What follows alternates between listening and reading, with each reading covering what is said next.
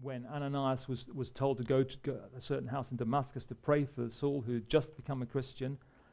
Go to him, do not be frightened because of his history of persecuting the Christians. He is my chosen instrument to take the gospel to the Gentiles. A chosen race is completely consistent with God's character. So we're not dealing with a God who is distant. And we are different because we believe in a God who makes choices and who acts. You may hear from time to time of award ceremonies at universities where a celebrity is awarded an honorary degree. And that celebrity is chosen because he or she is seen to be a jolly good person and has achieved something in a particular field. But they haven't actually studied at that university. They may not even have any connection with the city, but it's felt that it's a good idea to give that person an honorary degree and to be seen doing it because it's largely for show. It's good publicity for the university. But here we're not dealing with an arbitrary choice. We're not receiving empty decorations. There is purpose in being chosen. Firstly, we're chosen according to God's foreknowledge. It says at the beginning of Peter, in the previous chapter, we're chosen according to God's foreknowledge. And in Ephesians, even chosen before the world began, before the foundation of the world. Now, if, like me, you struggle with one or two terms in these verses, this is probably one of them, that being a chosen race. We're chosen not according to birth, but by rebirth, by being born again. The phrase chosen race may cause discomfort or even alarm. May have connotations of being of the master race, of the Nazis, this being Holocaust Memorial Day, for instance, of racism and privilege.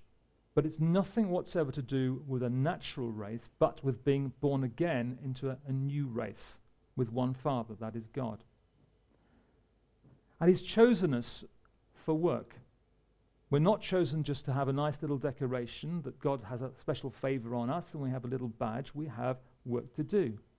In Colossians it says, as God's chosen people, that phrase again, put on a heart of compassion, love, kindness, and be active, being rich in good works.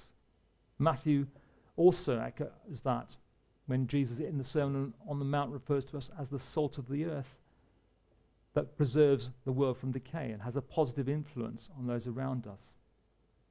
And even when the Bible is not explicit in talking about being chosen, it's quite clear that God is active behind the scenes making choices. Take, for example, a book like Esther. Now, Esther is unique, I think unique or very rare in the Bible in that there is no reference whatsoever to God. It doesn't say that God guided Esther or revealed something to Esther, but it is very clear that He's working behind the scenes. This is the story of a Jewish refugee who from obscurity becomes queen of Persia, and she has a real dilemma in that she has a position of real power, yet her people, the Jewish people, are threatened with being wiped out of a massive pogrom.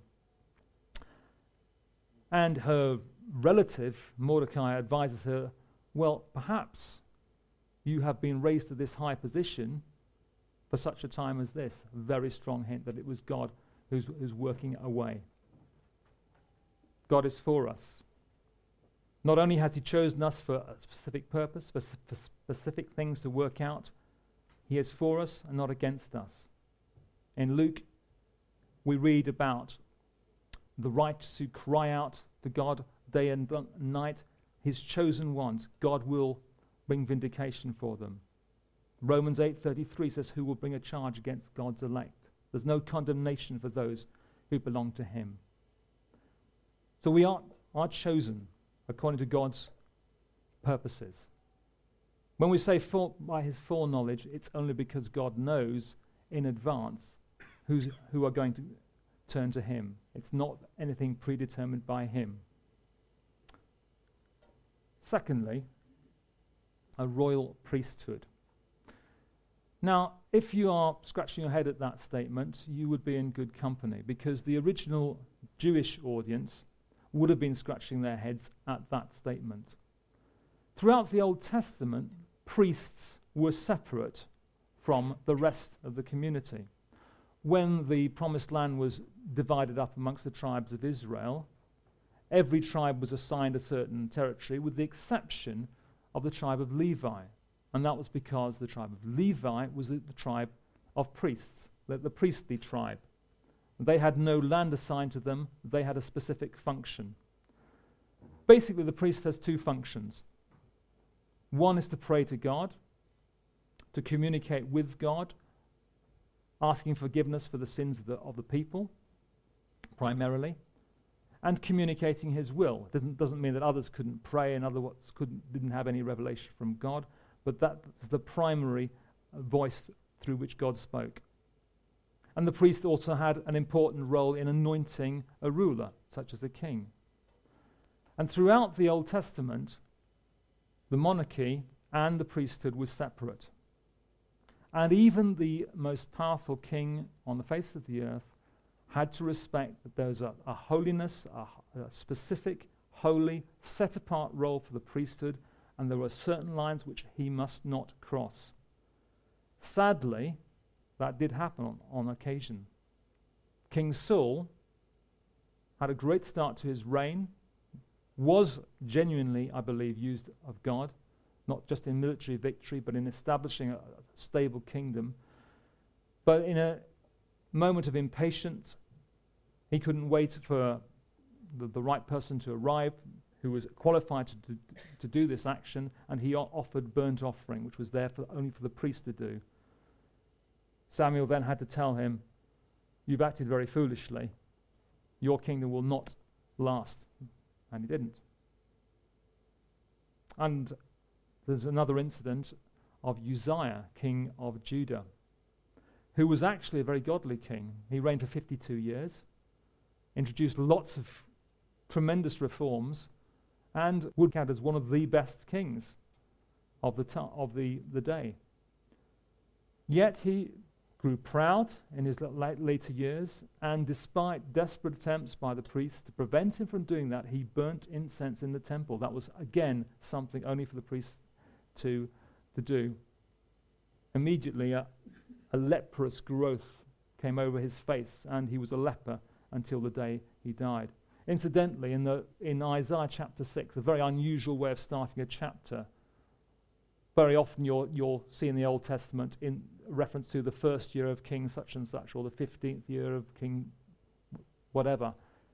This one refers to the year that King Uzziah died. To my knowledge, that's unique, certainly very rare, which is perhaps a sobering reminder of how that king met a very unpleasant end. And that was the chapter where Isaiah was called into ministry.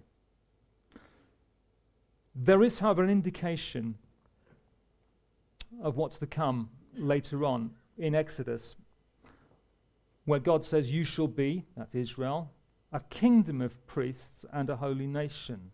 These are the words that you shall speak. You, Moses, shall speak to the sons of Israel. There's an indication there that there is to be a separation. The separation of monarchy and priesthood was not meant to be permanent.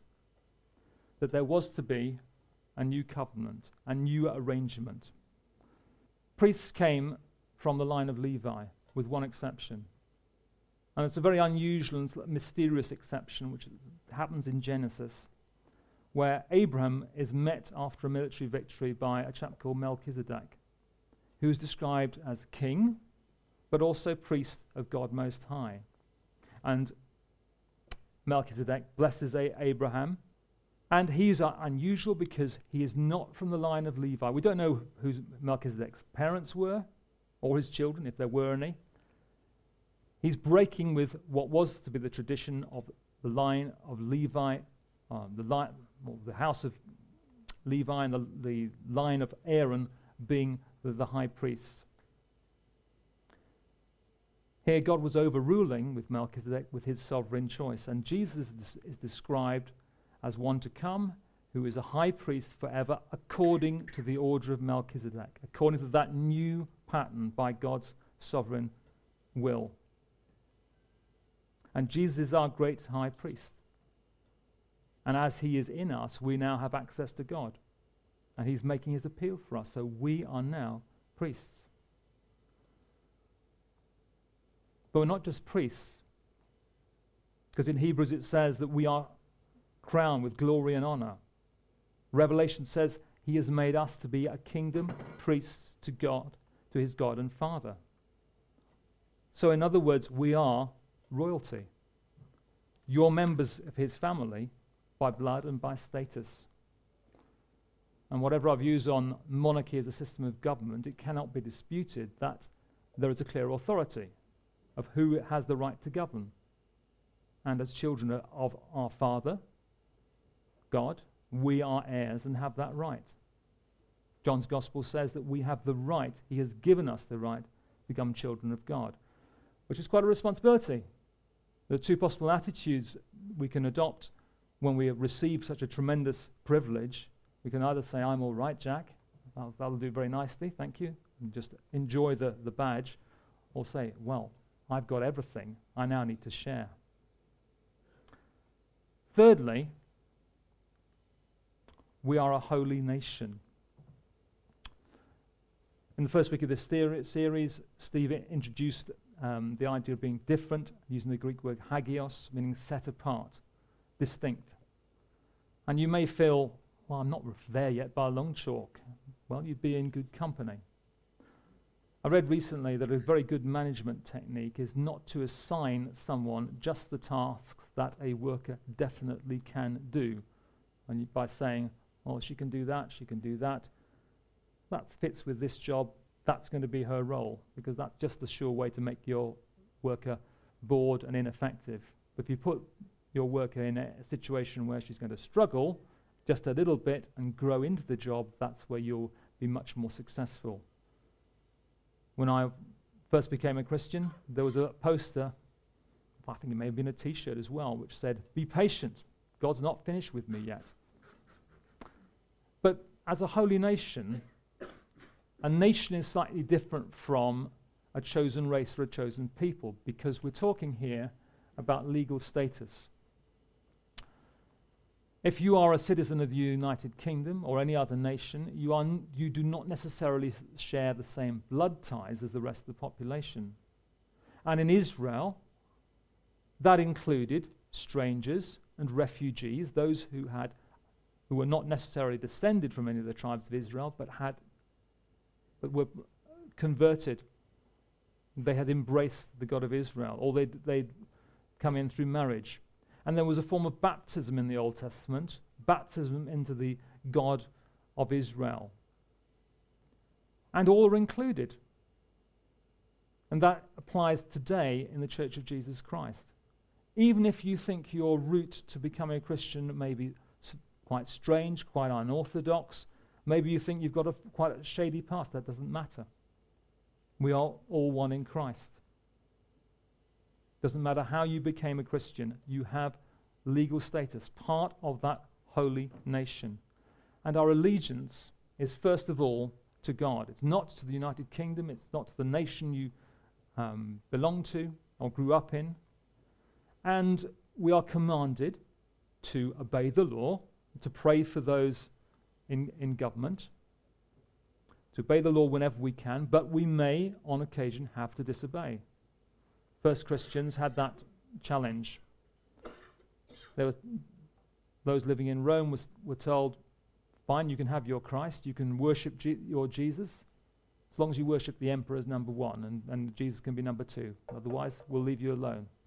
And many bravely said, no, we can't accept that. Jesus is our number one. And they paid with their lives, many of them.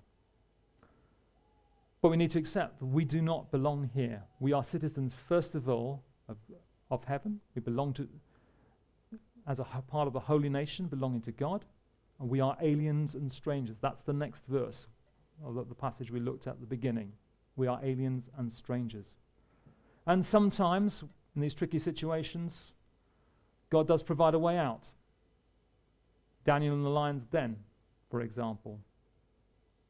He would not worship foreign gods. He was thrown into the lion's den, but the Lord preserved him. Sometimes God does provide that way out. Sometimes he doesn't. Our challenge is to obey whatever happens. To be a holy nation means that God's purposes prevail over our personal and even national wishes. We are set apart in three ways: in our ambitions. Do we live for ourselves, or do we live for God? In our actions, making sure that everything we do is for God's glory. Presenting our bodies as a living sacrifice to God. Set apart in our affections. What Christians love and what the world loves is going to be different. The essence of sin is loving what God says to hate and hating what God says to love. When we love something else more than God, we exchange God for that thing, whatever it is, which is quite a challenge. Fourthly, we're a people for God's own possession. A people belonging to God. If we own something, perhaps we need to think about which things we value most. And probably the most obvious question to ask is, how much did it cost? It may be in terms of time to try to find this precious object. It may have had a lot of looking by ourselves or by someone who gave it to us as a gift. It may have cost a lot of money. But if it was difficult to get hold of, if it is valuable or unusual or rare, or given by someone that loves us, whom we value, it's likely we're going to look after it. So our key question is, how much did it cost God to make us belong to him? How much did it cost him? Well, the answer is everything. For us to be his people, it required becoming a man, living amongst us, dying a horrific death on the cross. It required the blood of Christ. And it's made quite clear in the Bible that we are not our own. We do not belong to ourselves. We were bought with a price, the blood of Christ. And our response to that is not to do good deeds because it's a good thing to do. It's just out of sheer gratitude and love for what he's done for us. Titus describes it as being zealous for good deeds. So how do we respond to all that? Why are we this different people? Well, got this purpose again, to proclaim the excellencies of him who's called us out of darkness into his marvelous light. And I've got on the screen just a few aspects of being in darkness.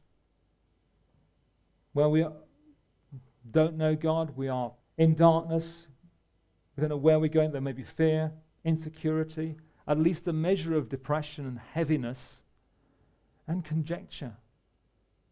You know, that, for some reason, that just really strikes me. I just see it incredibly sad that every now and again you see documentaries which try to sort of pick holes in the Christian faith and just go off on real meandering journeys of conjecture. I mean, one, for example, said, in absurd attempts to, in inverted commas, shed light on the story of Jesus, suggested that Jesus was married. Well, if that was the case, who was his wife? And either there were children from this marriage, where were they? Pretty strong evidence for that. Or his wife was infertile. It was always the woman who got the blame, so that would be the explanation, and there would be such shame attached to that would be known. That's just one example of how absurd it is, coming up with conjecture as a way out of the darkness. There's no need for it. And these are not exact opposites, but we can get rid of fear and have clear vision. We were singing about it a minute ago. Give me vision to know what to do. We have security in God. Instead of depression, we have an assurance of God's love. And no conjecture, confidence in following him. Because Jesus is the light of the world, and in him there is no darkness whatsoever. Those are the 4 aspects. And the result is that we are a people now, a genuine people. We have received mercy. And the accent is on the word received. Mercy is available to everyone. We're just the fortunate ones who've received and have a responsibility. So what's our response? 3 things, I would suggest. And it's not rocket science, it's not terribly new. And I know I'm going to use some corny alliteration which may help you. You may make up your own. But just 3 things we perhaps can concentrate on as a result of these 4 aspects of being part of the people of God. 1, cultivate community. Make use of every opportunity to get to know our brothers and sisters in Christ. It could be over coffee, it could be over meals, it could be just developing relationships whenever we can, through small groups, whatever situation. Secondly, invest in intercession. I'm starting to struggle with these verbs now, that they're not so much obvious ones, but basically praying for people. The more we pray for people to become Christians, praying for people to become more effective as Christians, the more we do that, naturally we will want to be effective as a bridge, as a performing that priestly function of communicating the word of God to them, as well as praying for them. And the last one I'm really struggling on to find a good verb, but the importance is to have high visibility, to be seen in the community wherever we are. I'm sure you were aware of the yellow vest protest in France just before Christmas. Very obvious way in which you can recognize to which group someone belongs. It could not be more visible. And we need to be visible, not necessarily wearing particularly striking clothes, but because of our conduct, because of our approach, because of our willingness to communicate the word of God and to share God's love in the community. So perhaps the final one would be harness high visibility. Harnessing thing, that requires a little bit of effort to get the harness in place. And maybe it will be absolutely secure. As I say, the alliteration may not be your cup of tea. I struggle with an alternative. We could have had be brotherly or be bonded. Not great. Be a bridge. The last one's good. That's be brilliant.